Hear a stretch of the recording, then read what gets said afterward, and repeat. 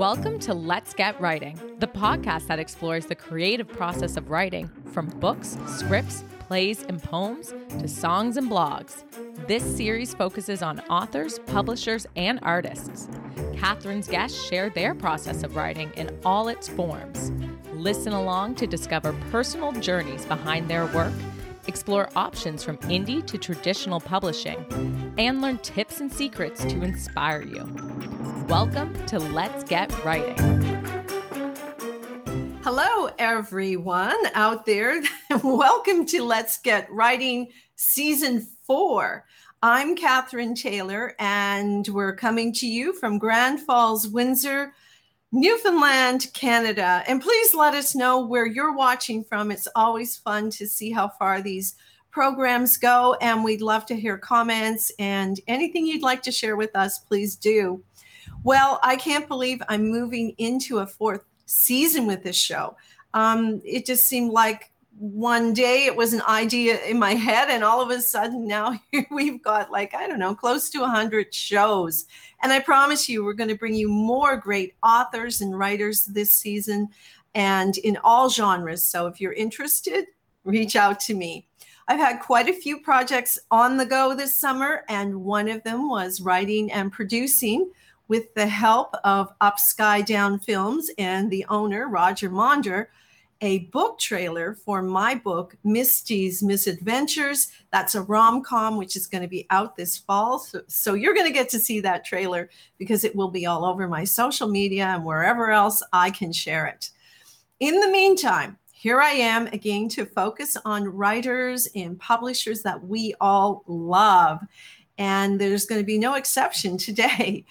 But before I jump into it, I just want to remind you that the show is live here every Friday on Catherine Taylor Media. And all of my shows are permanently hosted on my YouTube channel at Catherine Taylor TV. And they are also available as podcasts on Podbean and any of your other favorite podcast channels and platforms. So be sure to follow and subscribe and never miss another episode.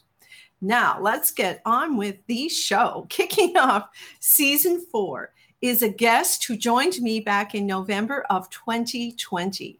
And at that time, we had such a wonderful talk. We felt like we wanted to do another half hour. And well, here we are again to do just that. Her sixth book, Operation Traffic, a crime thriller, has just been published. And if you haven't guessed who this is, well, I'm going to bring her up into the stream. And sometimes my buttons don't react so quickly. And it is Helen Escott. Hi, Helen. How are you? Hi, how are you? I'm doing good. Thanks for having me today. This is fun. I'm so looking forward to this. Look, it's a pleasure to have you on the show. And let me tell you, I have your book, which I've got my highlighter. Sometimes I read books with a highlighter. I'm like, oh, I love this. I do too. They're not, once you own them, it's all right. You can do what you want with them and enjoy them is the most important thing. But Helen, I'm so excited. This is your sixth book. And it's in the crime thriller genre again, and you do such a wonderful job. I lifted this off your webpage. You're a one-woman crime spree in the literary world. I am that. I'm all of that. You are all of that. And, your background, having been a civilian member of the RCMP for many years. But before we talk about that, I hear you're really, really busy. You have plans for a tour. Tell us all about that. Yes, I always get emails and messages from readers saying, do you come outside of St. John's? And I do. I try to do that as much as I can because, you know what, Newfoundlanders are the most literate group in the world because they read everything and they love to read Newfoundland literature. So I'm planning a tour on September 15th. I'm going to start in St. John's at the AC Hunter Library. Then on September 18th, it's a Saturday, I'm at the Clarenville Market from 10:30 to 11:30. On Sunday, September 19th, I'm going to be at the Auk Island Winery in Twillingate doing some wine testing and signing books. So that's going to be interesting. Then Monday, September 20th at 2 o'clock, I'm at the Gander Library and pre-registration is required. And then on Tuesday, September 21st, I'm at the Corner Brook Library. Same thing, pre-registration. You can just call the library. And on Wednesday, September 22nd, from 1:30 to 4:30, I'm at the Butterfly Book Boutique in Port Basque. And they have a huge, huge book club out there. So I'm really looking forward to it. Wow. Well, you are covering the island, but I can't help but mention you've forgotten Grand Falls, Windsor.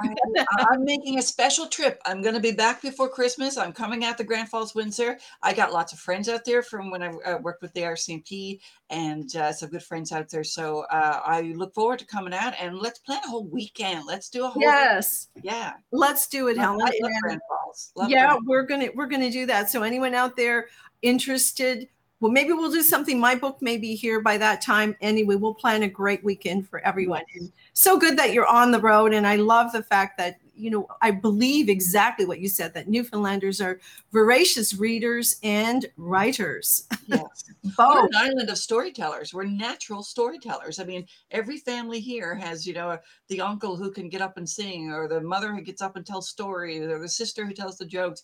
We are an island of entertainers and storytellers. And we are, and I think we do it very well. Yes. Now, Helen, when I picked up the book and I was reading through the dedication and so on, and in the dedication you wrote, this book is dedicated to the thousands of women and children who are trafficked every day. It is unbelievable to me that this sexual slave trade is permitted to happen. Human trafficking is a crime against all humanity. And I wanted to ask you about that because that was written with so much passion. Yes. People think of the slave trade and they think of 100 years ago and boats coming from Africa, and they don't realize the slave trade is still happening right now. When you look at Baltic countries, the poor countries of Poland and Romania, there's so many. Look at what's happening in Afghanistan right now. An order has come out from the Taliban that girls between the ages of 15 and widows under 45 are to be married off to Taliban fighters, and who's not married off is going to be put in camps for rape. They're basically rape camps for soldiers. So it's a war on women right now. And the whole premise of this book is, look, it's possible to get away with murder if you kill people whose lives are already devalued by society. Those are the sex workers, the drug workers, the runaways. It doesn't even make the news anymore, and people will laugh at the sex trade and go, oh, it's just the oldest profession. No, it's not. It's the oldest form of oppression. No woman chose this as a career. And that's where the passion comes from.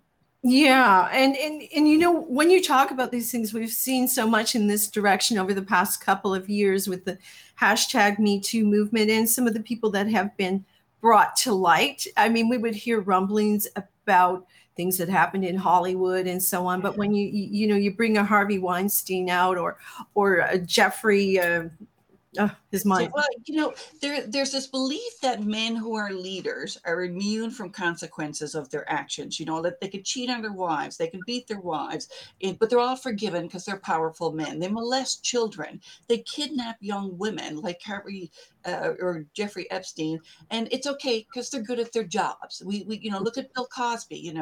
There's multiple dozens of women have come forward, said he raped me, he drugged me, but he's America's father. Let's just forgive him because he's so funny. And it's just, they get that pass because they're good at their jobs. And that's not right. No, it's definitely not right. And, when you think about years ago when Monica Lewinsky came out, she was really oh my gosh, more victimized. That wouldn't happen today. So I feel we've come a long way in the sense that we're being heard and respected more and listened to. If that had happened now, I mean, she wouldn't have been as vilified as she was. And it's taken her a lifetime to get over this. I think she has a new series coming out if people want to check. Yeah, the American Crime Story. And when you look at that story, that's baffled me because she was 21. Mm-hmm. 21. I mean, my daughter's 21, and he's the president of the United States, the most powerful man in the world. But somehow this affair was her fault. Yeah. She was the villain in the story. She's a 21-year-old girl who has an intern job at the most powerful place in the world, and the most powerful man in the world victimizes her, but she's the perpetrator. Yeah. You Yeah. know, that story, how he maintains his presidency still and is seen as a hero. And I just seen pictures of him yesterday with powerful women saying, "Oh, so happy to be with this president." He basically victimized a 21-year-old girl. Yeah, I know. And how these things just get pushed away. So we have to keep being heard. We have to, Oh our gosh. voices have to be out there. And your book is such a powerful educational tool, is almost how I saw it. And I wanted to talk to you a bit about that. When, when we read your book, you have so much information that you share. And I know you had that long history of working as a civilian with the RCMP and that culture, but how much in your book is factual and how much is fiction? Well, they're all my books are based on true crime, and then I change some details to make them fiction. But there's nothing in there that's not true. Every story in Trafficked or Vanished or Wormwood, they're all based on true crime, and I know people don't want to see it. But I write from the premise that the books are to entertain, but they're also to educate. And the way when I'm writing, I'm thinking once you see it, you can't unsee it. Once I tell you the sex trade is operating in St. John's, Newfoundland, it's operating in Grand Falls, Newfoundland, it's operating in Corner Brook. These women are being trafficked across in hotels, and you can go on Kijiji and you can buy these women in hotel rooms. The hotel clerks know. You can go in and ask, like, any trafficked women here? Yeah, they're upstairs. They'll tell you what rooms they're. They know. So Mhm. once you know, you can't unknow it. You can't unsee it. You can't tell me it does not exist, because I could take you right now to your hotel and talk to death, the girl on the front desk. She'll tell you these women are Mhm. brought here all the time.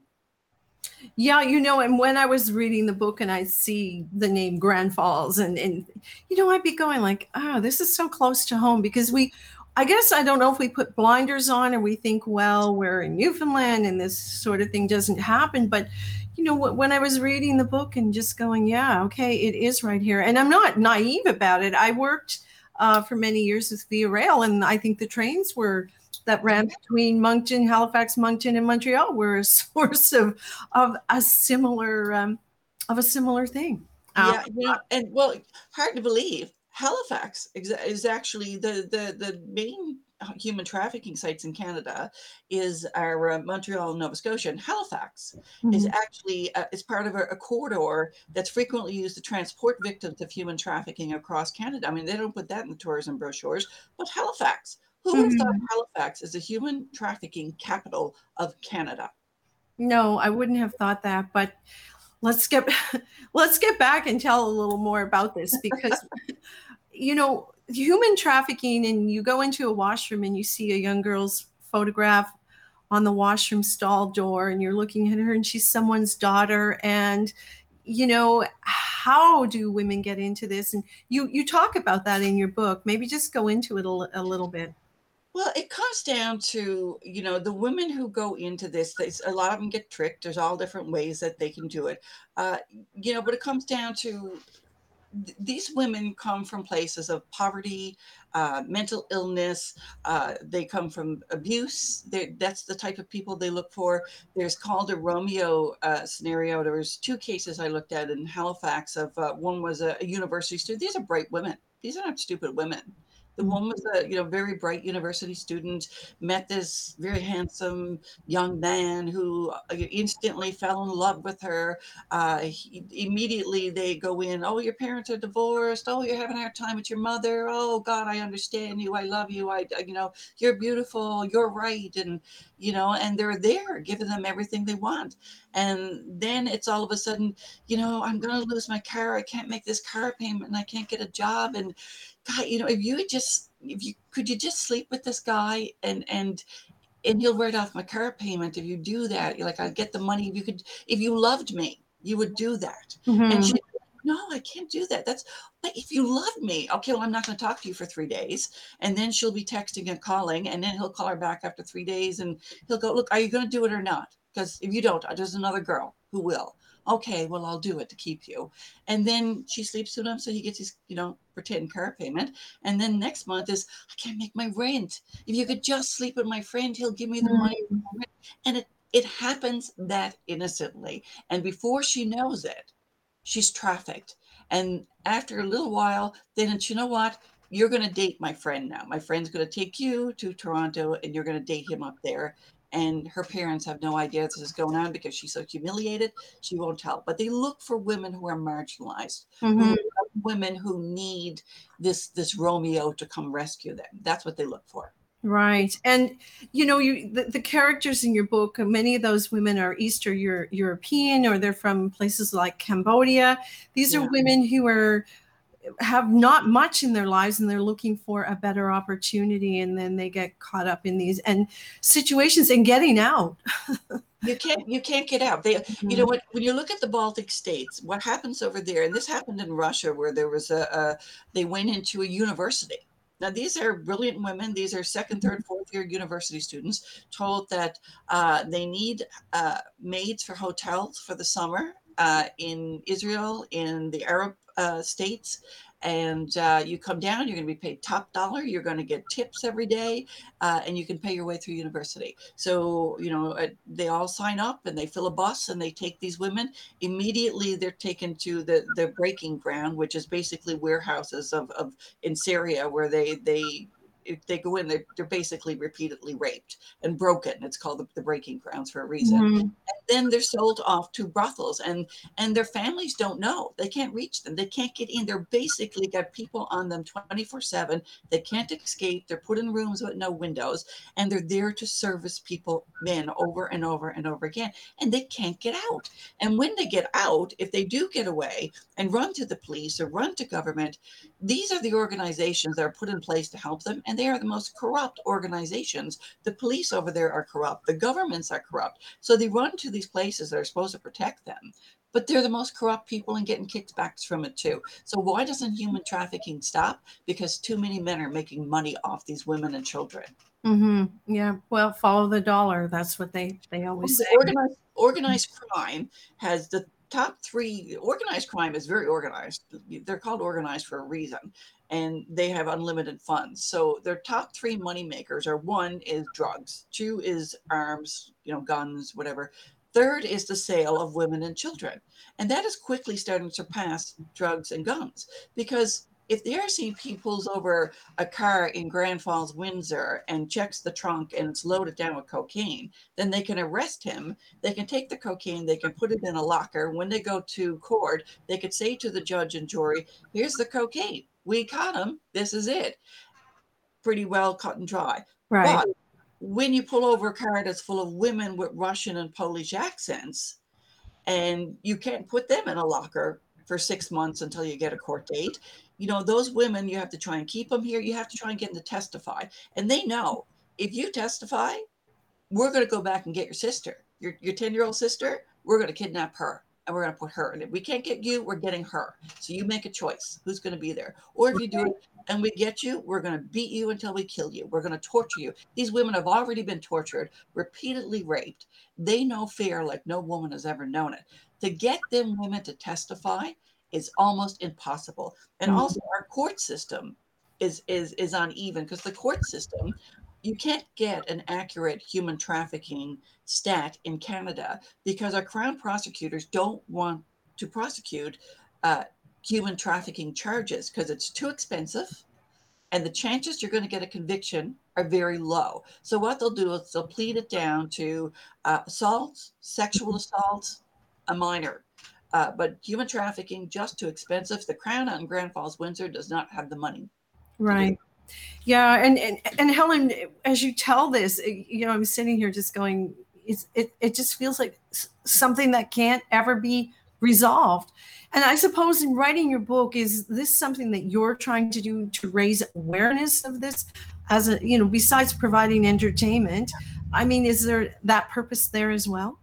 It can be solved. That's the thing. It can be solved. You know how you solve it? You solve it by telling men to stop using their socioeconomic power to buy people who have no power.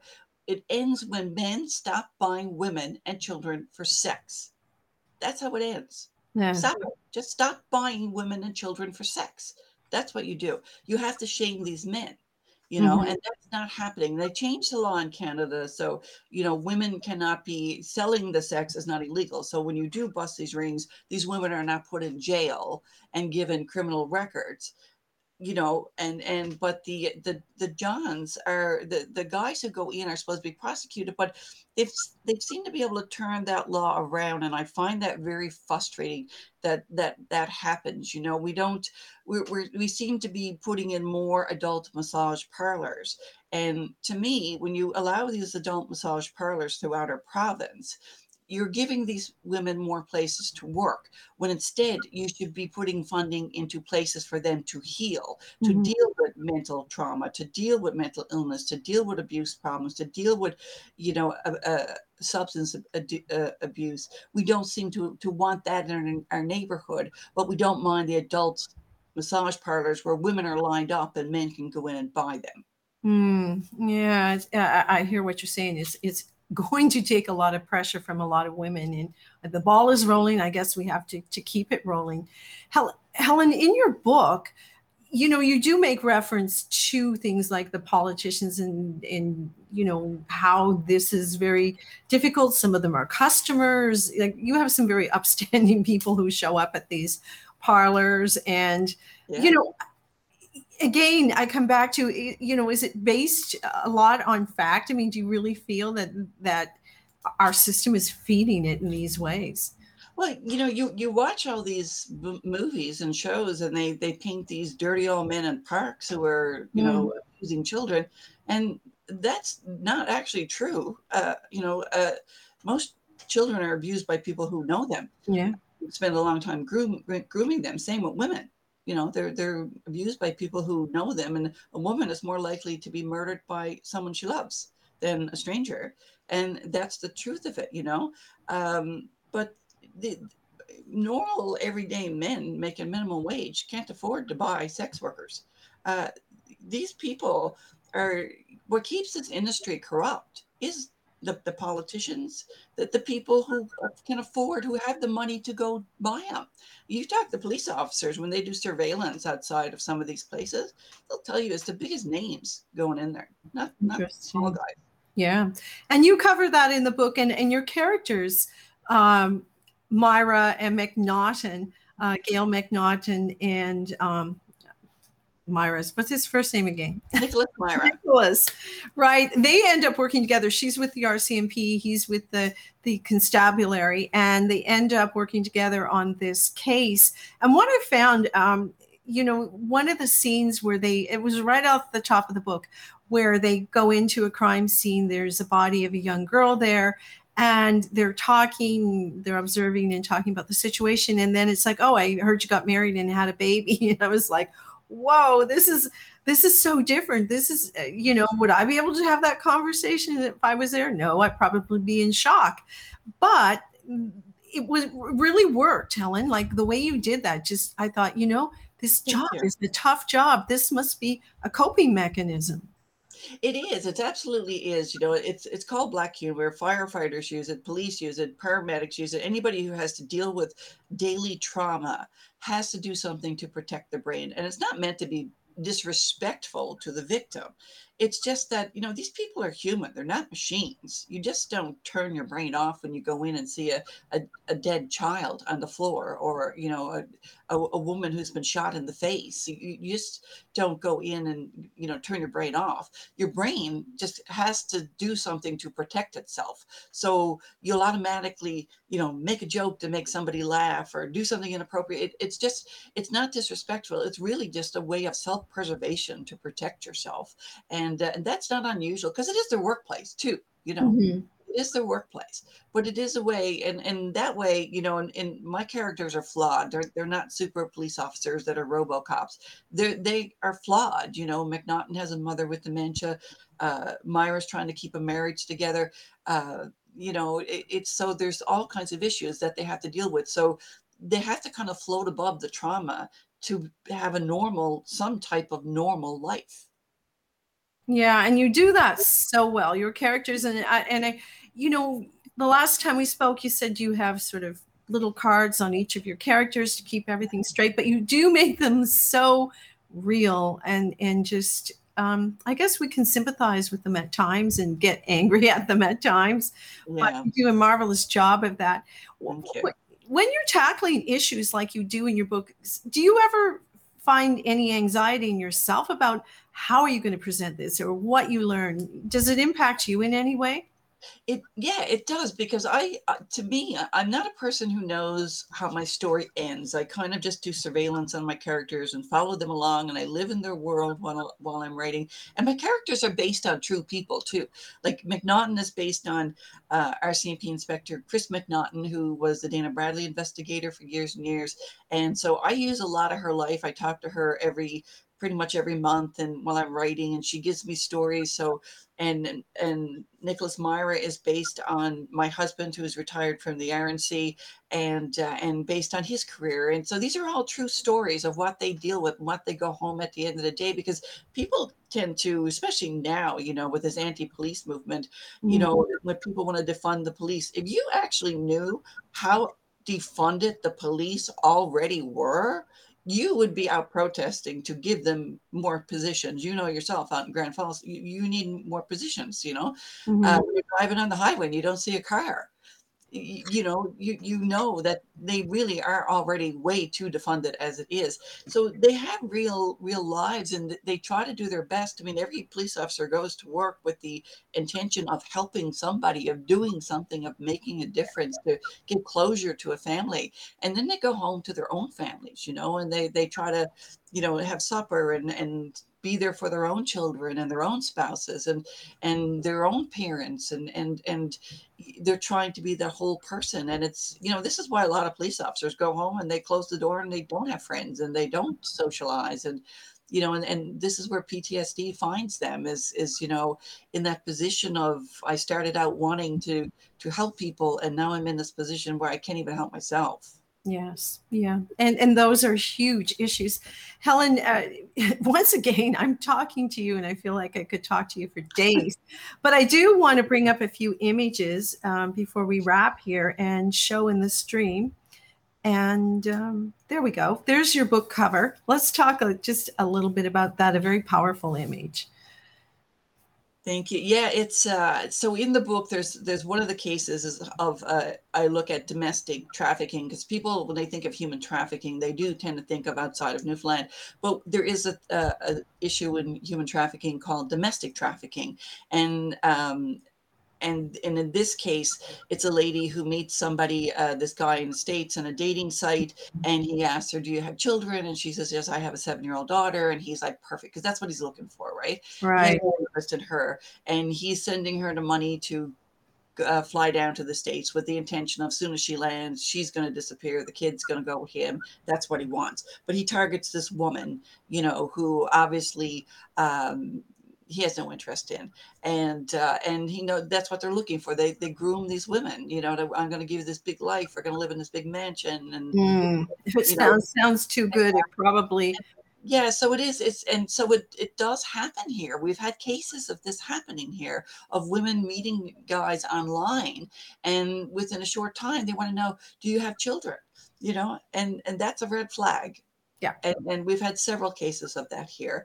And also, one of the things I want to do at Trafficked is, one of the misconceptions that are out there in the media is that a woman has a right to her body. If I want to be a prostitute, that's my business. But you know what? Listen, here's the thing about legalizing prostitution. And you got to remember, the people who want to do this are the pimps. They're the ones pushing this agenda. The ones making the money off these women and children are pushing this agenda, not the women, because the women don't get the money. Uh, and if you remove any impediment to buying sex and normalizing it, it's going to increase the act. So people from the most impoverished and marginalized communities then get trafficked.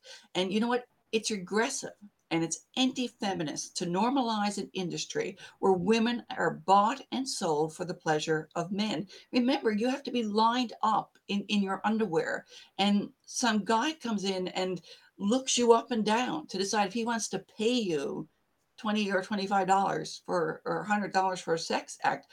How does that empower women? How is this empowering women? How does legalizing, because if you look at the countries where prostitution has been legalized, and I know in some countries there's even unions, very few, there's thousands of women working in the sex industry over where they do legalize it. Very few join the unions because very few women want a government record saying they're a sex worker, so their children and grandchildren can find that out. And also if you have to have a room where you need a safety button, so when you're getting choked out, and if you can reach it, what job for a woman requires you to have a safety button there that you could press when you're being murdered? It's ridiculous to think that, right? So this is why I am hell set against legalizing prostitution in Canada, because when you vote for that, what you're voting for is to have a girl 18 years old being sold for the pleasure of men. That's what you're voting on. Well, you raised some very strong points there, and I do agree with you, Helen. It doesn't empower women. No, it does not. No. Let's have a look here. What do we have? A couple. Oh, there you are. In fine form. And we're going to see you all over the island. And some more. I guess I'll mention Flanker Press have published your book, and you work with them on coming up with this artwork and the different covers. And there we go. There's another one. I think that human trafficking again. There's so many levels to this, so many levels. Helen, we think about the obvious ones, and then, when you bring up, well, we haven't even talked about a smaller majority, but young men. I mean, that is another market. I know we're focused on women, but it happens there as well, albeit smaller. Yes, it is actually, when you look at human trafficking, the majority are young women, but there is a market there for men, and especially young boys. Young boys are, you look at child porn sites. I mean, they're rampant. There's so many, these pornography sites don't have any age limits on it. They don't check to see if the videos are legit, or if there's been, peephole cameras, filming children getting undressed, or using there's also computer equipment that can turn on your camera. And if you got your child got their computer in their bedroom, there's an app that can turn on the camera and watch your child sleep, and you don't even know what's happening. I used to take hockey tape and put it over the camera on my children's laptops because people can turn it on. I've seen it happen. Yeah, you don't even know. I keep one of those little sliders. Yes. When I'm not, and mine's in my office, but when I'm not there, I keep that over the camera. And I used to think, this is crazy. This is, for people who are paranoid. But I have learned, as you say, that there are apps and there are ways that our own technology can be invasive and take advantage of our innocence if we're not on top of it. And so, Helen, where are you going now? Are there more books along this line? Because it seems like, well, this is number 6. And I know they weren't all crime thrillers, but that seems to be a predominant theme in your writing. What's coming up? You're going to have another book? I do actually. There's 2 books I've kind of got framed out, and I'm working on. I do a lot of research. My books take a lot of research. It's not something I can just sit down and write continuously. I do a lot of interviews. With this one, I interviewed a lot of subject matter experts in policing and in human trafficking and sex work, and because I want to get the real story, because I don't want a police officer to read this and go, oh, that would never happen. That's not the way it's done. Because I've read books like that where, it's not even Canadian law they're using. And so I want it to be real. And I've had a lot of police officers read this and message me and go, like, my God, you really tapped into our investigations there. So it's got to be real. So I do a lot of research. So every book I look at is an incredible, I'd say there's probably a year of research in between writing it down and turning it into a story or more, right? Mm-hmm. Well, and when I read your book, I know this because the information is presented so well, and I go, yeah, I'm sure this is based on fact, and your career, no doubt, gave you that ability to be aware of what to ask, what pieces you might plug in. I think that certainly makes you unique. And the fact that you've taken this and can bring it into your stories is Okay. very powerful. It was And a perfect storm of working in the media and then working in policing, of because we all ask mm, the same questions. Reporters and police officers ask the same questions. So it was a perfect storm of knowledge that finally came to being able to sit down and write this and make it seem real. absolutely. And you did work in the communications branch, and similar to me, we share that background as well. And then for people who are interested in the book, I just want to say too, it's, even though it's a very difficult subject, it's a very excellent read because of the characters, because of the situations. And I mean, you handle death very well, if I can put it that way. But it's realistic, it's factual, and yet, you still feel the emotion and drama that comes from it, but you almost in an understated way. Yeah. The smell, the how they deal with it. So not topics that everyone can do. I'm a very visual writer. When I Mhm. take somebody into a room, I want them to know, I just don't want them to know the room was blue. It had a window in the corner. I want them to know what it smells like. I want it because just that's the emotions. When you're writing, I need to know what did they see? What did they hear? What did they taste? What did they smell? What did they touch? When you walk into a room where there's a dead body that's been there for hours, there's a smell. That's this undeniable smell of death. And you will know it, even if you've never smelled a dead body before. You will walk in and go, oh, that's a dead body. And it'll be in your eyes, it'll be in your hair, and you need to feel that. So, because you can't empathize with that girl who's on the floor if you can't understand the death. You're right there. And I had said to you, your character descriptions are very vivid, and your room descriptions, your scene descriptions, they all really are. So I would say that really three-dimensional approach you have, Thank you. touch, taste, sight, you name it, it's there, and it makes it so real. I hope that this book raises that awareness, and and as I said earlier, I think that's one of your aims, is to make people more aware that it is here. The fact your books are set in Newfoundland, you sort of go, oh, this is here in Newfoundland, but hello, it is here. You have to know, like this is the biggest fallacy, is that Newfoundland is a safe place. I mean, look, Newfoundland is the tip of Atlantis. This is the greatest place in the world. I never want to live anywhere else. But we do have crime. This idea that we don't have crime, we don't lock our doors. Listen, you have a young daughter, you have a young son, they have a computer in the room. They have access to predators that you didn't even know existed. You need to know how this is done. You need to know your daughter's going to go to university. You need to know how they get manipulated and what they look for. You need to ask the questions, and parents say this to me all the time. Oh, it frightens me. I hope so. It should frighten you, because you need to ask the questions. Don't be too shy to ask your daughter, hey, this new boyfriend, has he ever asked you to do anything you're uncomfortable with? Like, you can tell me this. Don't be embarrassed. And parents say, I don't know if I want to say that to my daughter. Like, cause a fight. Cause the fight. Because you know what? I'd rather have your daughter come home embarrassed than in a body bag. Mm-hmm. And it is exactly that. As a parent, there are times where you're pushing the limits, and they push back, and you're uncomfortable. You don't know where to go, and there's no real guidebook for that. And sometimes we back away from things that we should not back away from Yeah. questions that we Never lose the should fight. ask. Never lose the fight. Fight. I say all the time, I fight with my kids to get up. I fight them to go to bed. I fight them to eat. I fight them to stop eating. I fight to do everything. But I never stop the fight, because I just, you love your kids too much to stop that Mm. fight.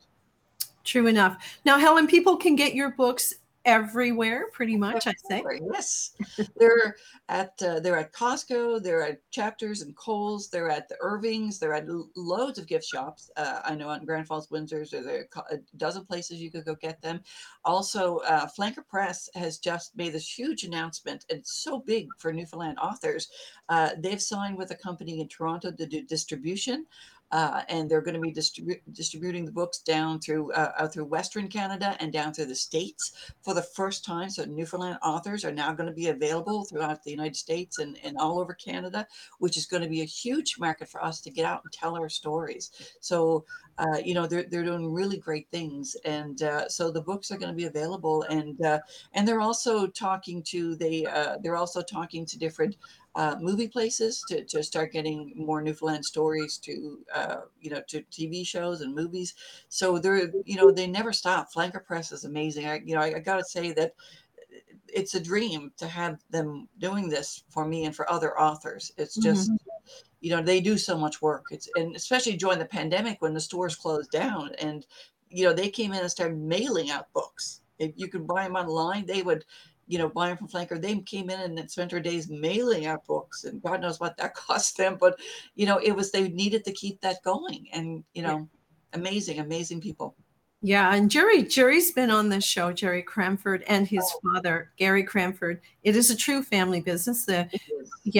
Gary's wife and Jerry's mother, Margot, and there are other family members. Their son, Nick, and everyone's writing and involved with it. But thank you for mentioning that deal. I had read about that they had opened those pathways for Newfoundland authors, and that's amazing because, for example, so many of our books would be received so very well in other markets, and sometimes they're not getting there. They're not in the bookstores where people can shop along, and if they see a cover like this and they go, oh, hey, which we go back to the importance of covers. I might like to read that book, and then they learn about Newfoundland, and then they learn about our authors. So great. We want it. We do have some great authors here, and they're winning awards, and they're getting, I remember I had an agent in Toronto one time who I talked to, and she said, your books are too Newfoundland. Nobody wants to read about Newfoundland in Toronto. And I said, have you gone to New York to see Come From Away? I'm sorry, but everybody wants to come to Newfoundland. So, it just wasn't something for her. But then, this other, distributor that Gary and Jerry just, confirmed is that, and she read the books and went, my God, we need to get these stories everywhere. Everybody needs to read these stories. So you'll get the right person to do it. And, the Newfoundland, everybody loves Newfoundland. Everybody loves Newfoundlanders. Everybody knows a Newfoundlander. Yeah, well, our biggest export has been people as well. Our biggest export is intelligence. Our biggest export is that people always say, oh, it's fish. It's not fish. It's intelligence. It's our young people are moving away in droves, but they come back and they want to come back. I have a friend who lives in Hawaii, and every time I speak to her, she goes, oh, I wish I could move home. And I'm like, you live in Hawaii. And she goes, but it's not home. It's like, so I think we got that little homing chip and on Joey Smallwood put under her skin that makes every Newfoundlander want to come home. Yeah, if they came home, we'd probably be the heaviest populated province in Canada. And it's a shame. Yeah, I often think of it. How do we keep people here? How do we create industry? We really have to get off of those old paradigms and do things like Flanker are doing and take our products out to the world and bring the film business in here. What better place could we have it? So there's so much potential, and we'll just keep supporting it. And Helen, please do keep writing. I will. Thank you so much. Yeah. I look forward to coming out to Grand Falls, and we will make a weekend out of it. Yeah. We are going to make perhaps a great weekend for people and around literature. So we'll talk about that. And we need things in the fall. As the Sergeant Myra with me, and you can all have a look at them and talk to Sergeant Myra. That's right. You get to go everywhere with him. Wonderful. Well, Helen, again, thank you so much. Have a great rest of your day, and we'll do this again because it's just fun. I can't wait for your next book. So everyone, thank you so much for joining us. If you have any questions, throw them out there in the chat. Helen and I will keep an eye on it for the next few days or anytime, actually. We always do respond to your questions at Let's Get Writing and send in ideas for books. As a matter of fact, Helen, there are so many books that have come my way over the summer that I don't even know, and they continue to come. And how can I do it? I could maybe do a show every day, and I kind of want to. It's a dilemma. but a great one. It's a good problem. It is a good problem to have. And again, thanks for joining us, everyone, and like and share the show on YouTube and Facebook. Have a great day. Thanks so much for listening. We'd love to hear from you, so please let us know what you thought of this episode and share your ideas for future guests or topics. You can email us at letsgetwriting@katherinetaylor.ca. Don't forget to subscribe and even leave a review. And if you love this episode, share it with a friend. Until next time, believe in yourself and let's get writing.